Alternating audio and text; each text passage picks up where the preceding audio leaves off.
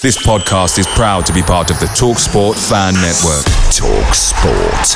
Powered by fans. The TalkSport Fan Network is proudly supported by McDelivery, bringing you the food you love. McDelivery brings a top-tier lineup of food right to your door. No matter the result, whether that's Rovers throwing in a drab 0-0 in the Championship or taking Newcastle all the way to a penalty shootout in the 5th round of the FA Cup, you'll always be winning with McDelivery. So, the only thing left to say is, are you in? Order now on the McDonald's app, and you can also get rewards points delivered too. So, the ordering today means some tasty rewards for tomorrow. Only via app at participating restaurants 18+. Rewards registration required. Points only on menu items. Delivery fee and terms apply. See mcdonalds.com. This episode is brought to you by Pepsi Wild Cherry. Pepsi Wild Cherry is bursting with delicious cherry flavor and a sweet, crisp taste that gives you more to go wild for. Getting wild may look different these days, but whether it's opting for a solo Friday binge watch or a big night out, everyone can indulge in their wild side with Pepsi Wild Cherry.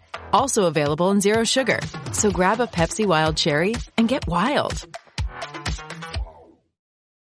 Freedom is all about choices, and while there is only one Jeep brand, you have the freedom to choose from an epic lineup of Jeep brand vehicles. Hit the trails with the versatile classic, the Jeep Gladiator, or experience the wild and style with the sophistication and comfort of the Jeep Grand Cherokee or Jeep Grand Cherokee 4xe. Looking for a more immersive experience? Let nature come to you in the open-air Jeep Wrangler or Jeep Wrangler 4xe, America's best-selling plug-in hybrid. Whatever you choose, adventure is just one drive away. Visit Jeep.com for details. Based on 2022 CYQ4 sales, JD Power retail sales data. Jeep is a registered trademark.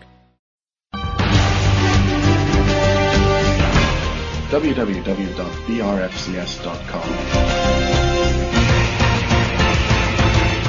By the fans, for the fans, since 1996.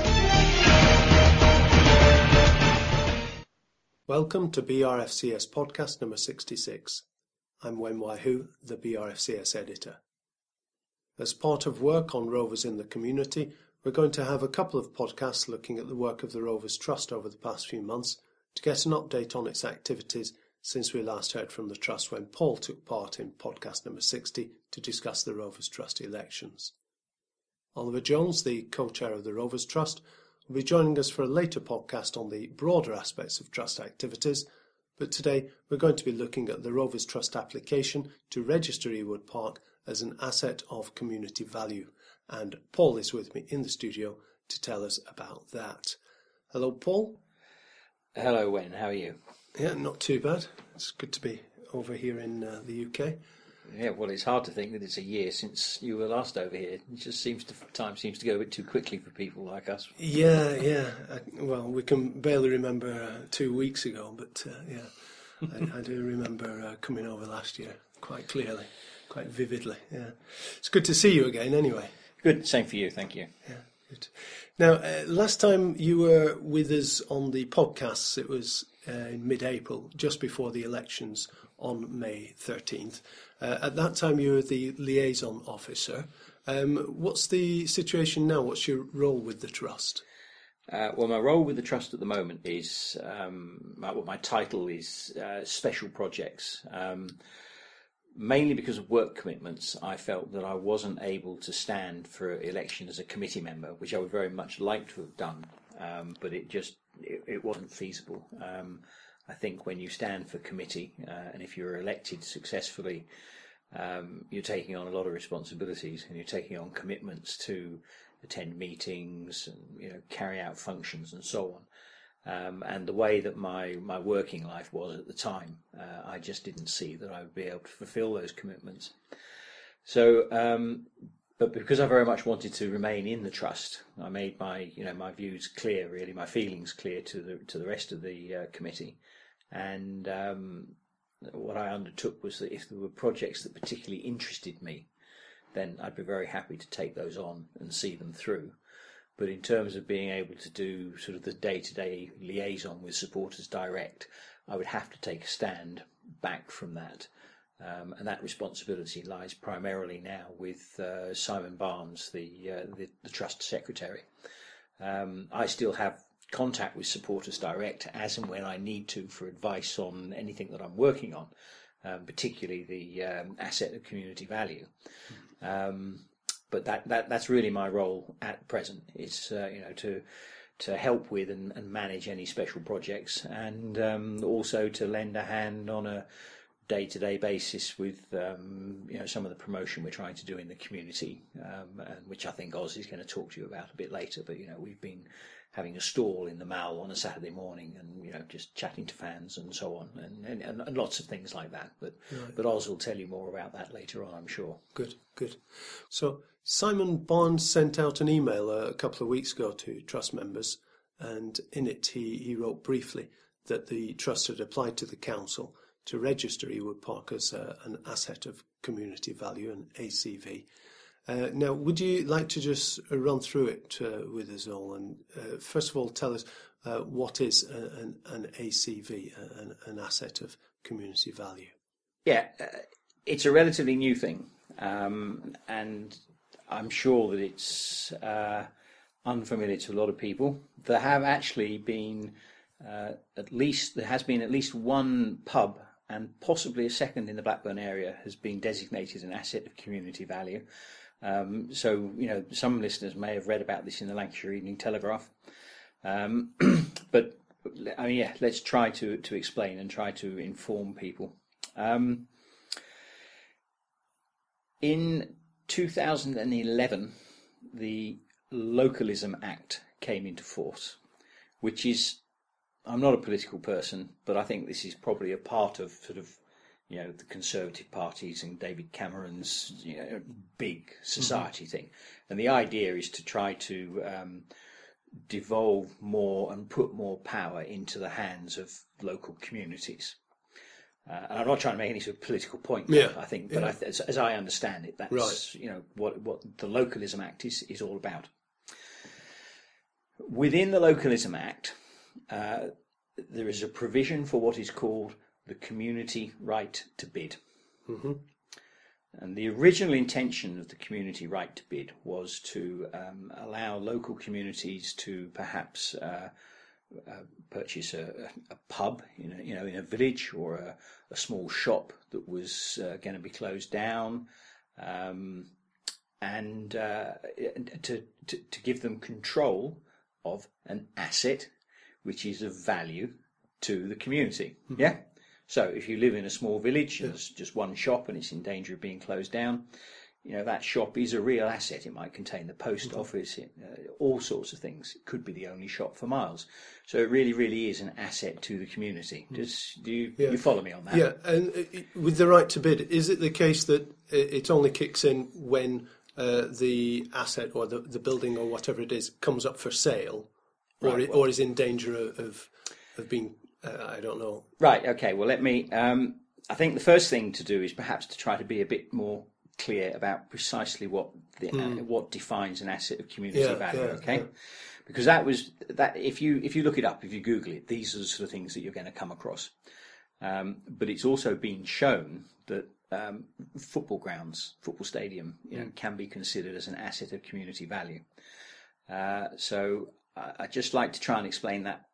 What is the qualifying criteria? Right. Okay, and then we can move a bit further along with that. Yeah. Now, some of this actually, and I make no apologies for reading it from my notes, but because some of this comes directly from the Act itself. Right, go ahead. Yeah. So the Act, the Localism Act, describes an asset of community value in this way: a building or other land is an asset of community value if its main use is or has recently been to further the social well-being and social interests of the local community, and that it could do so in the future. Okay? Right. So this is defining perhaps a village green, a village shop, a post office, all sorts of things which have clearly provided and fulfilled social needs within the community, And if you're fulfilling a social need within a community, you are contributing to its social well-being. And if you can demonstrate that should continue in the future, or would be a benefit to the local community by continuing in the future, then you're beginning to fulfill these criteria as to what is an asset of community value. Okay. Am I making myself That's clear enough. clear? Yeah. Okay. So that's the main definition. There's a lot of other bits and pieces all around it, but that is the main one. So, how do we go about having this, building, this, notional building, village green, whatever it happens to be, designated as an asset of community value? Well, you have to prove that it is. Okay, you have to be able to demonstrate that everything that is defined within the Act applies to the property that you're interested in. So, if we move this into thinking about what is of prime interest to everybody listening to this podcast, and that is Blackburn Rovers and Ewood Park, okay? Any group of individuals, I believe if it's a group of individuals, there must be 19 of them living within the local area, or any not-for-profit organisation within the local area can apply to the local authority, the local council, in this case Blackburn with Darwen, to have the land, the building, registered as an asset of community value. And that is what Rovers Trust have done. They have applied to Blackburn with Darwen Council to register Ewood Park as an asset of community value. We can think a little bit about how it qualifies, what its importance, its role is in a little bit, but that's what we've done. So just to backtrack a little. Yeah. So therefore it doesn't mean that something has to be under immediate threat. No. It's not up for sale. No. Yeah. No, there doesn't need to be any immediate threat. There doesn't need to be any perceived threat in the future. This is about protecting the asset, protecting the ground for the benefit of the Blackburn community.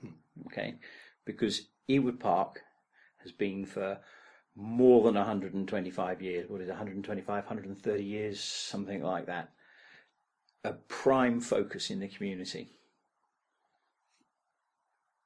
Yeah. And we believe it's important that it should remain a focus of the community. Because when you start to think of everything that Blackburn Rovers brings to the town of Blackburn, and which is an enormous amount. That's why the club is so important in many ways, because of what it brings to. Well, I don't mean to be, it's not to be to decry Blackburn, but it's a small East Lancashire town, and Blackburn Rovers puts Blackburn right up there on the centre stage. So the only way that Blackburn Rovers Football Club can function is within Ewood Park. If Ewood Park was in some way under threat, Blackburn Rovers Football Club could not function unless it moved to another ground and so on. But then, we get into all of that stuff, don't we, about losing the history and loads and loads of things. So that's why Ewood Park is so important to retain it for the community. So one makes an application. When one we put forward something like, I think, about a 10 to 12 page document supporting our application and justifying why the football ground meets all the necessary criteria. If that application is successful, and we will get the answer around about the middle of October, then the Ewood Park is placed on a list of nominated assets, and it is on that list for 5 years. If during that 5-year period the owners wish to sell the ground, they are legally bound to inform the local authority and to inform the body that has applied for the asset of community value status. As soon as that, as soon as one is informed, that starts a clock ticking. And within 2 months, within 6 weeks, the opportunity to invoke the community right to bid comes into play. Okay. Right. Okay. Because under the Localism Act, if a building is listed as an asset of the community, it gives the community the opportunity to bid to buy the building or the asset, whatever it might be. It doesn't mean it has to be sold to you. Mm-hmm. It gives you the opportunity to bid.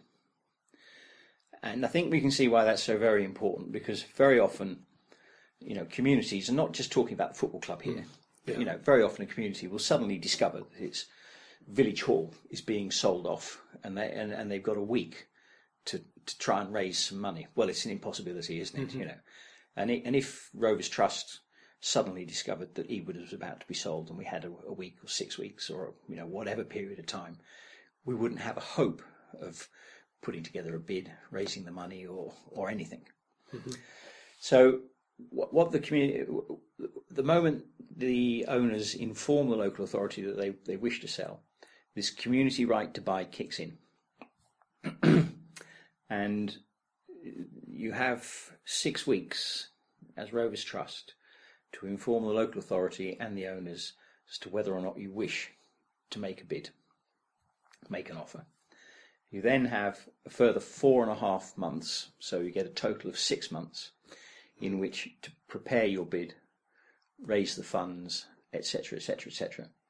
And you can put forward a bid in the same way as anybody else who is interested. It could be a supermarket chain, it could be a hotel chain, could be all sorts of things.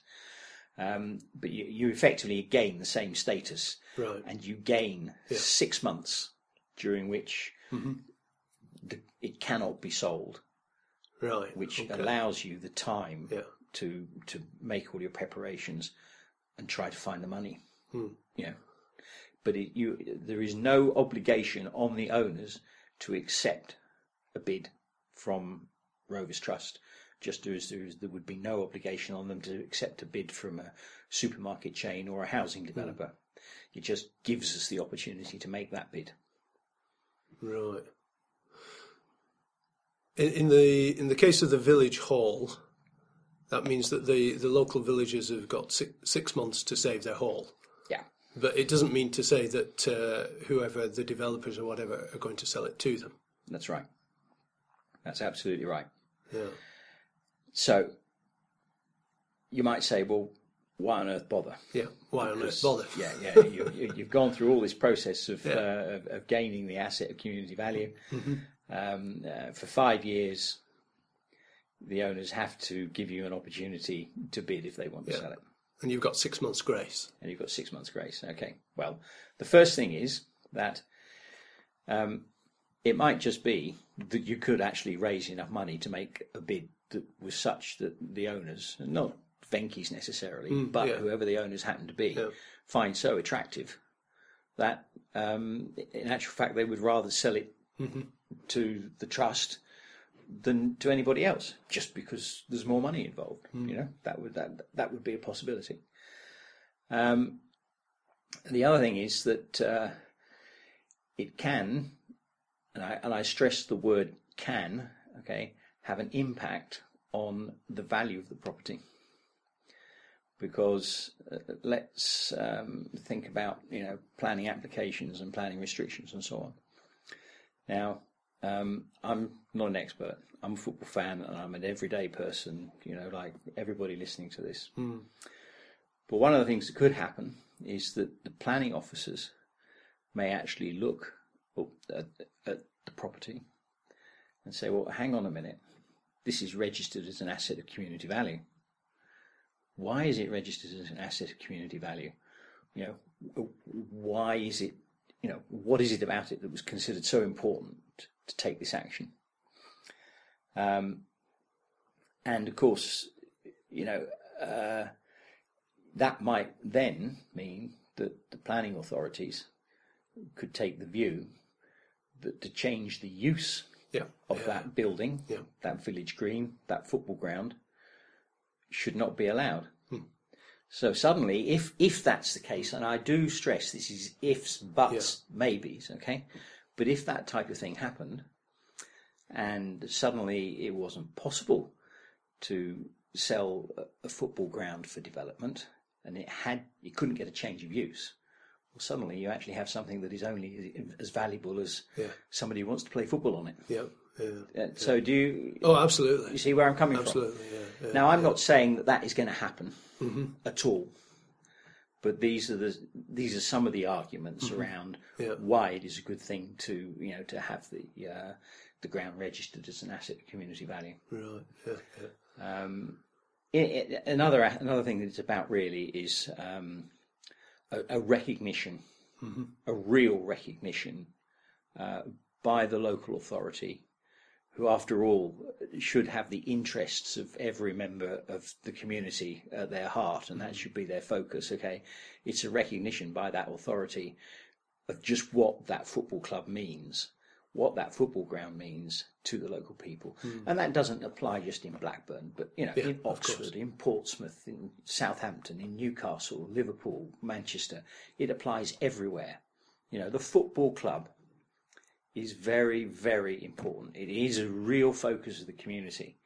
And by having grounds designated in this way, I think it really brings into very sharp focus, the importance of the ground as the home of the club, the importance of the club to the community, and so on. Am I making any sense? Or Yeah, absolutely. I'm just thinking. Listed buildings, I don't know if you're familiar with listed buildings, but it seems to be on a similar line, but more related to their usage, how they're used. I don't know the answer to that. You've got me there completely. Yeah. I mean, if you have a listed building, I happen to live in a conservation area, and there are some aspects of living in a conservation area where, for example, you can't change your windows without planning permission. Yeah. That's not what we're talking about. That's right, We're not talking about that type of thing at all. What we're talking about is literally getting a bit of a stay of execution, if you like, giving the community a 6-month window of opportunity to prepare and make a bid for the asset. Yeah. That's all it's about. Yeah. It's a form of protection, though. It's on the part of the community. It's a form of short-term protection. Short-term, but potentially long-term, if the community as a whole, the local council, etc., take the view that it is of cultural or community significance. Yeah. Well, if the application is successful, then there is no doubt that it is a focus and important, part of the community. Yeah. That will have been established. The way, of course, that the community can really protect the ground is that, let's say this happens. Let's say the owners, whoever they might be at the time, within that 5-year period, choose to sell the ground, and the community has the opportunity to buy it. The community successfully buys it. Then, forever and a day, we have got that football ground protected, so that the business of Blackburn Rovers can always go on in that football ground if that is what is wanted. And the community can develop it. And I don't mean develop in the sense of building. I mean develop it in the sense of how is it used. Because we're talking about we're sort of talking about social well-being here, and how does the presence of the football club and the presence of the football ground promote social well-being. This is one of the real key things to it. The social well-being and the social interests are enshrined within the Act, and they're important aspects of this whole thing. So the key ones are cultural interests, recreational interests, and sporting interests. Right. Well, actually, when you start to think about it, football grounds provide all of that. Yes, absolutely. One way or another. And one of the things we've had to prove is that Ewood Park fosters the social well-being of the community by providing for and helping with the cultural, recreational and sporting interests of the local population. Right. And if the community owned that ground, then, if there are enough people with vision, there is so much that can be done to develop and enhance every aspect of that. And really, bring the football club to the community. So this is the sort of thing it's about. I hope I'm making sense. It's really very difficult to get the whole concept across. Yeah. So what happens if the owners want to relocate? Say they want to go out of town, whether that's the current owners or future owners. How does that sit? I don't think the asset of community value has any relevance there at all. Mm-hmm. If the current owners said, not the current owners, I'm sorry, scratch that. If an owner said, we want to build a new stadium just on the edge of the M65, near the services, just to pick an example, say they could do that. There's absolutely nothing to stop them building a new stadium there, and absolutely nothing to stop them choosing for the club, for Rovers, to play their football matches there. But what it would mean is that if they needed the funds from selling Ewood for a hotel or whatever, a leisure complex, they would have to allow the trust the opportunity to buy Ewood Park. Mm-hmm. In the same way as they would have to allow anybody else. Right. So it wouldn't stop them from moving the club, but what it might stop them doing is realising the amount of money that they wanted to out of Ewood Park, which might then influence them as to whether or not they really wanted to move the club away from Ewood. Yeah. And I suspect that most fans would rather not see us playing in anywhere other than Ewood Park. Mm-hmm. Yeah. Now, you mentioned just then it's an owner rather than current owners. You're just correcting yourself to mean that it's a general statement rather than... It's a general statement. Nothing. Yeah. When I speak about owners, we all know that Venky's are the current owners of Blackburn Rovers, and Blackburn Rovers is the owner of Ewood Park. But I'm not talking about Venky's. This is purely about an owner or the owners. It's a general phrase. Yeah. It's nothing to do with who the current owners are. Yeah. Now that brings us to query why it was felt necessary to undertake this application. I mean, there have been suggestions that Brockhall was under threat, that Ewood was under threat. Now, precisely what covenants were placed on the various lands from the time of Jack Walker and the Walker Trust, that was always much debated, and it's still unclear as to what the situation is under the current owners, Venky's. Now, is there a situation whereby people are concerned that the current owners may, in the event that they're losing money hand over fist, that they may want to recoup those losses by selling the ground? What is the rationale for putting in this application? I don't know the answer to any of the questions that you raise there regarding covenants and this, that, and the other. No, none of us do really. I don't know any of the answers to that. The point behind this is that it recognises what this does is it recognises that the ground is absolutely crucial to the club's ability to deliver all the benefits that we talked about in terms of cultural and sporting and recreational benefits and interest and so on. Without the ground, the club can't deliver that. Okay? Yeah. So that's why it's so important to protect the ground. Yeah. Okay, if we want to take a theoretical scenario that the owners feel they're losing so much money that the only way they can, recoup it is to sell the ground, turn it into a supermarket, airport, railway station, whatever, I don't know.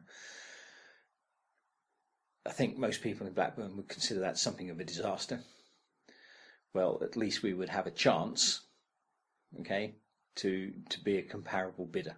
Yeah. At least we'd have a chance to go out and raise some money, find some people with a lot of cash, and make a bid. Yeah. We can't stop any of those things happening, but we can be given a chance. And as I mentioned about, planners maybe taking a view about change of use and so on, it gives us a better chance than we've got today. Yeah, yeah. So if we're successful, we have a better chance than we have today. As it stands, here and now, if somebody wanted to sell the football ground, I presume they could. I don't know they could, but I presume they could. Yes. Yeah. So it just gives us a better chance. So that's what we're talking about, is trying to create the opportunity. And that's really what the Rovers Trust is all about. We're trying to create the opportunity for supporters to have a louder voice, have a greater voice, and hopefully even one day, a share in the ownership of the club and a seat on the board. So we're there. We're about creating an opportunity, and this attempt to get a listing as an asset of community value is it's just taking another opportunity that's available to us. I mean, I don't know if you're aware, but I mean, Anfield has recently been registered as an asset of community value. And there are a number of others, are there? There are some others.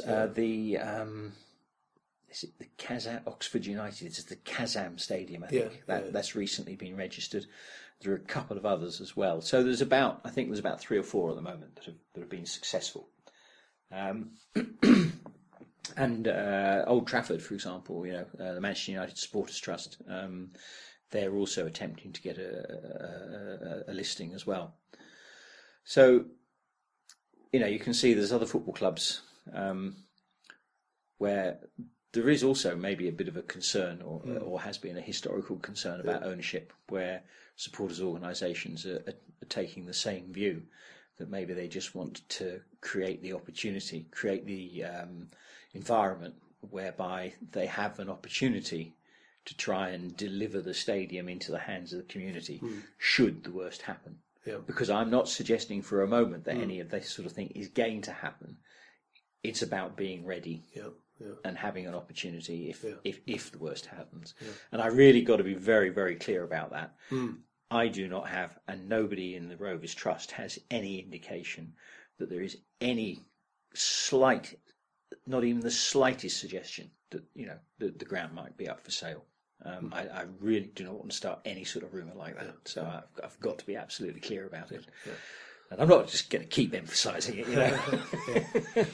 It's good that this is part of a much wider effort on the part of supporters trusts, supporters groups around the country, looking to safeguard the interests of the community, of their supporter base.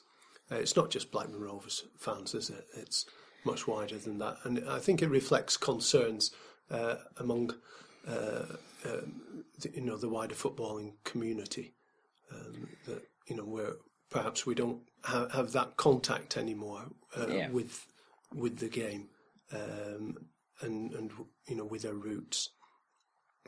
And I guess that maybe 10, 20 years ago, with most of the ownership of football clubs in domestic hands, people were not awfully concerned. In the last 10 years in particular, there's been so much money coming in from overseas. Much of it good, of course, but some of it perhaps not so good. And some of the experiences of places like Portsmouth and Coventry, for example, some of those experiences are such that people are generally worried, and rightly so, about their community being taken away from them without them having any say in the process whatsoever. I think that's very true, and I think that's a common feeling amongst a lot of football fans, and just because things look a little bit better at the moment after a few good results, doesn't mean to say that all the problems that the club faces have disappeared. 9 goals at Ewood in the last week had been, pretty well, not a couple of weeks ago now, wasn't it? But 9 goals in 2 home games. Everybody's smiling. Everybody's happy. That doesn't mean that all the problems have gone away by any stretch of the imagination. It just means we've had 2 really nice, good wins, and I sat there smiling for 90 minutes, 2 weeks in a row. I couldn't quite believe it. But yeah, the thing that's really important is that for so many football clubs, the club is no longer owned by the supporters in the way it used to be. The gap has grown every year for the last, in my opinion, 20 odd years now. And I know I'm somebody who bangs on about television and money and what have you in the game and spoiling it to my view. But it does seem that the more money that comes into the game, the more distant the club is, from the everyday supporter, And I don't want to, sort of reminisce about the times when the players would catch the bus down to Ewood, because fortunately I'm not old enough to remember that. But I think both you and I come from a generation where we were able to feel a real bond with the players on the pitch. You really thought they were doing something. Maybe they weren't doing it for you, but it felt like they were doing it for you. And I don't think we have that same thing anymore. And so this whole thing behind the Rovers Trust into trying to get a greater say for the fan, for trying to maybe one day get ownership of the club, perhaps get the club listed, the ground listed as an asset of the community value. These are all things about trying to bring the whole thing closer to the community, put it back to where it used to be. When I don't want Ewood to be a mud park again, but when we used to go down there and we'd see Simon Garner or Barker or Faz or whoever, ploughing up there and slamming into them with a tackle, and you're thinking, yes, I would have done that as well. I don't get that anymore, and I would like, I hope that one day I will, by the virtue of the fact that the club will be brought back closer to us as individuals and as to us as a group of supporters. If I'm not rambling too much, I don't know. I don't know how much of that is nostalgic to the point of unrealistic, in terms of seeing how the players identify with the club, and I don't know whether it's ever possible to have that level of commitment in terms of an emotional commitment to a community rather than Morton Gavin Featherston did have.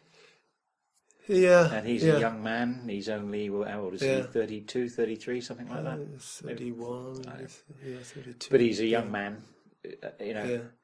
He's with us for nearly 10 years.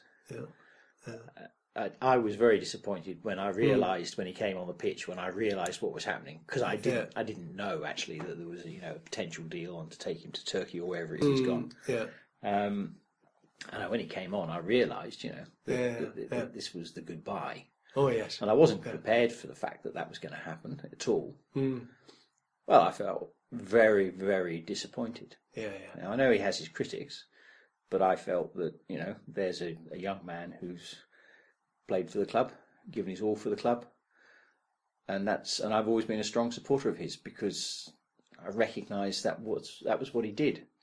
His form may not always have been as great as it could have been, but I felt there was a connection, and that's what I want, is a connection with the players. Right. So that's really what I'm talking about. Is a connection, And of course, part of the problem is that the players just come and go, don't they? Yes, absolutely. And when Dunny retires, that's going to be a wrench, isn't it? Because there's a connection there again. Sure. So that's really what I'm talking about, is the connection between the club, the players, the club, and the community, not rather just 11 guys running around in blue and white shirts. Yeah. With red shirts or whatever it happens to be, whoever club you're supporting. Yeah. Is that less fanciful? That's a bit more concrete, I think. A bit more concrete. That's great. Good. Just round off by getting you to explain about the supporters director very, very briefly. I realise that Simon Barnes, the trust secretary, is looking after that side of things. But the examples of the various trusts that you've dealt with, how much did that help you? How much did the Supporters Direct help you in your special project of setting up the registration of the asset of community value? Well, considerably. We had help from two areas. One was Supporters Direct. The other was from our local localism officer. There is an organisation called Locality, which everybody can Google. Don't ask me to explain, just Google it. Right. And every area has a localism officer who is very familiar with the Localism Act and so on, and so he was able to help me quite significantly. And Supporters Direct were able to guide us in the right direction as to what aspects it is of the football ground and the involvement of football in the community that would help us in getting getting a successful nomination. I mean, this all came about because I happened to read one Saturday morning in the newspaper that Anfield and Old Trafford were being put forward to be nominated. I see. And I literally read it and I thought, got to do that. I mean, it was, like somebody switched on a light. Right. I just thought, that is what Rovers Trust is all about. We have to do this. So I, spent a couple of hours over a weekend researching a little bit, reading a bit about it on the Supporters Direct website. Sent a brief through to everybody else on, in the Rovers Trust saying, this is what I've read about. I think this is something we should be doing. Everybody said, yes, okay, go ahead, get on with it, Paul. So my first port of call was Supporters Direct. They gave me one or two suggestions, including contacting, Locality. Supporters Direct, if anybody cares to look on their website, you'll find that they have actually sort of a step-by-step guide which they publish as a document, which anybody can download and have a look at, and have all of the technicalities, if you like, of a government act explained to you, and the key points pulled out, and those key points explained to you in plain English, so that you know what it is it's talking about, and therefore you can write your nomination in the appropriate way. They also, let me see, I think, did they? Yes, they also did some proofreading of it for us as well, just to make sure that it all made sense and that we hadn't put points in the wrong place and he'd moved this around and so on. The sort of practical help that you would expect, alongside, the technical help. So, but I mean, it has largely been our own work. They were there to provide us with support. They provided similar support to to other clubs. And because other clubs were at different stages, they were able to feed back to us, well, we can't tell you who, but we know there's another football club that is looking at it from this direction. Perhaps you might like to consider that, And so you never dealt directly with another supporters group, another trust. It was always with Supporters Direct. Always with Supporters Direct, I see.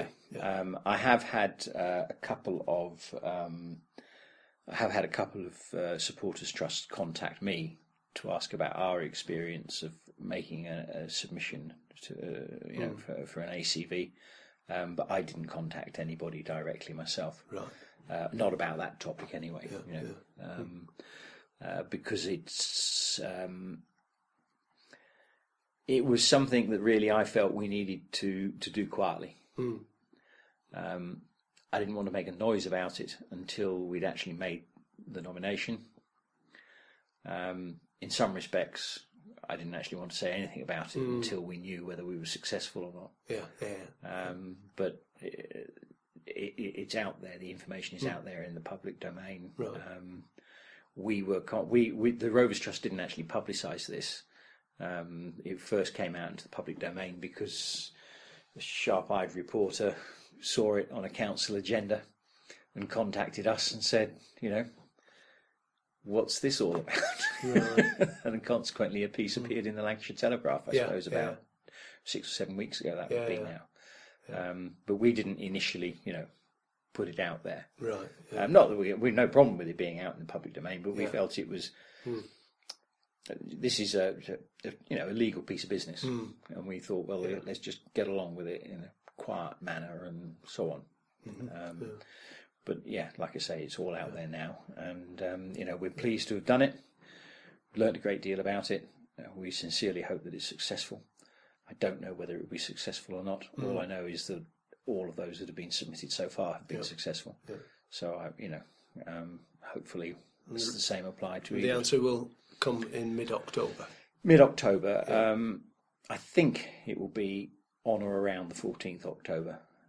There is a deadline the local authority has to follow, and that is 8 weeks from the time of the submission. Well, we made our submission on the 3rd of June, I think it was. So why is it not till the middle of October? Well, the point is we made a submission. The local authority comes back with some requests for clarification. Then came back with a request for some maps. That was hard work. Finding the right scale of maps, you wouldn't believe how difficult that was, because you have to very clearly define the boundaries of the property that you're interested in. And then once we finally got all of the information together and in place, I think, for them on the 19th of August. So in terms of meeting the 8-week deadline, it counts from the 19th of August forward, which takes us to roughly 14th, 15th of October, something like that. Right. Very good. So there we are. So fingers crossed, everybody, Well, And, good luck with that. It's a phenomenal amount of work to set everything up, to push it all through. And, I hope that everyone has understood the rationale, the reasoning behind the application, and also appreciates the good work and the hard work that you and your fellow members at Rovers Trust have been putting in. Okay, well, thank you. If I haven't managed to make things clear, and I hope I have, but if I haven't, perhaps people might like to ask questions about it, on the BRFCS message board. There is, I'm not trying to push the Rovers Trust, but there is a thread there called Rovers Trust. People want more information, then, please, ask some questions on there, and I'll be happy to answer them as best I can. We have got a large document that we prepared and submitted to the local authority on this, which gives a lot more explanation, but we think as a matter of courtesy to everybody involved that we shouldn't publicise that document until the whole thing is finished. Right. Yeah. But I hope that we will be able to publicise it in a few weeks' time when we're either successful or not, and then people will be able to get a view of the arguments that we put forward. In our efforts to get the ACV. And that document does explain it all very well, probably far better than I've managed to do in the last half hour or so. That's excellent. Very good. Well, thank you very much for coming on today and for enlightening us all as to what an ACV is and how it all works. And keep up the good work with the Trust. Thank you. And thank you ever so much. Okay, thank you very much, Wen. Lovely to speak to you again. That's good. Well, thank you very much for listening in, everyone, and wherever you are in the world, do take good care. Thank you for listening. Sports Social Podcast Network. It's the 90th minute. All your mates around. You've got your McNugget share boxes ready to go. Your mate's already got booked for double dipping, and you steal the last nugget, snatching all 3 points. Perfect. Order McDelivery now on the McDonald's app. You in? at participating restaurants. 18 plus. Serving times, delivery fee and terms apply. See mcdonalds.com. This podcast is proud to be part of the TalkSport Fan Network. TalkSport. Powered by fans.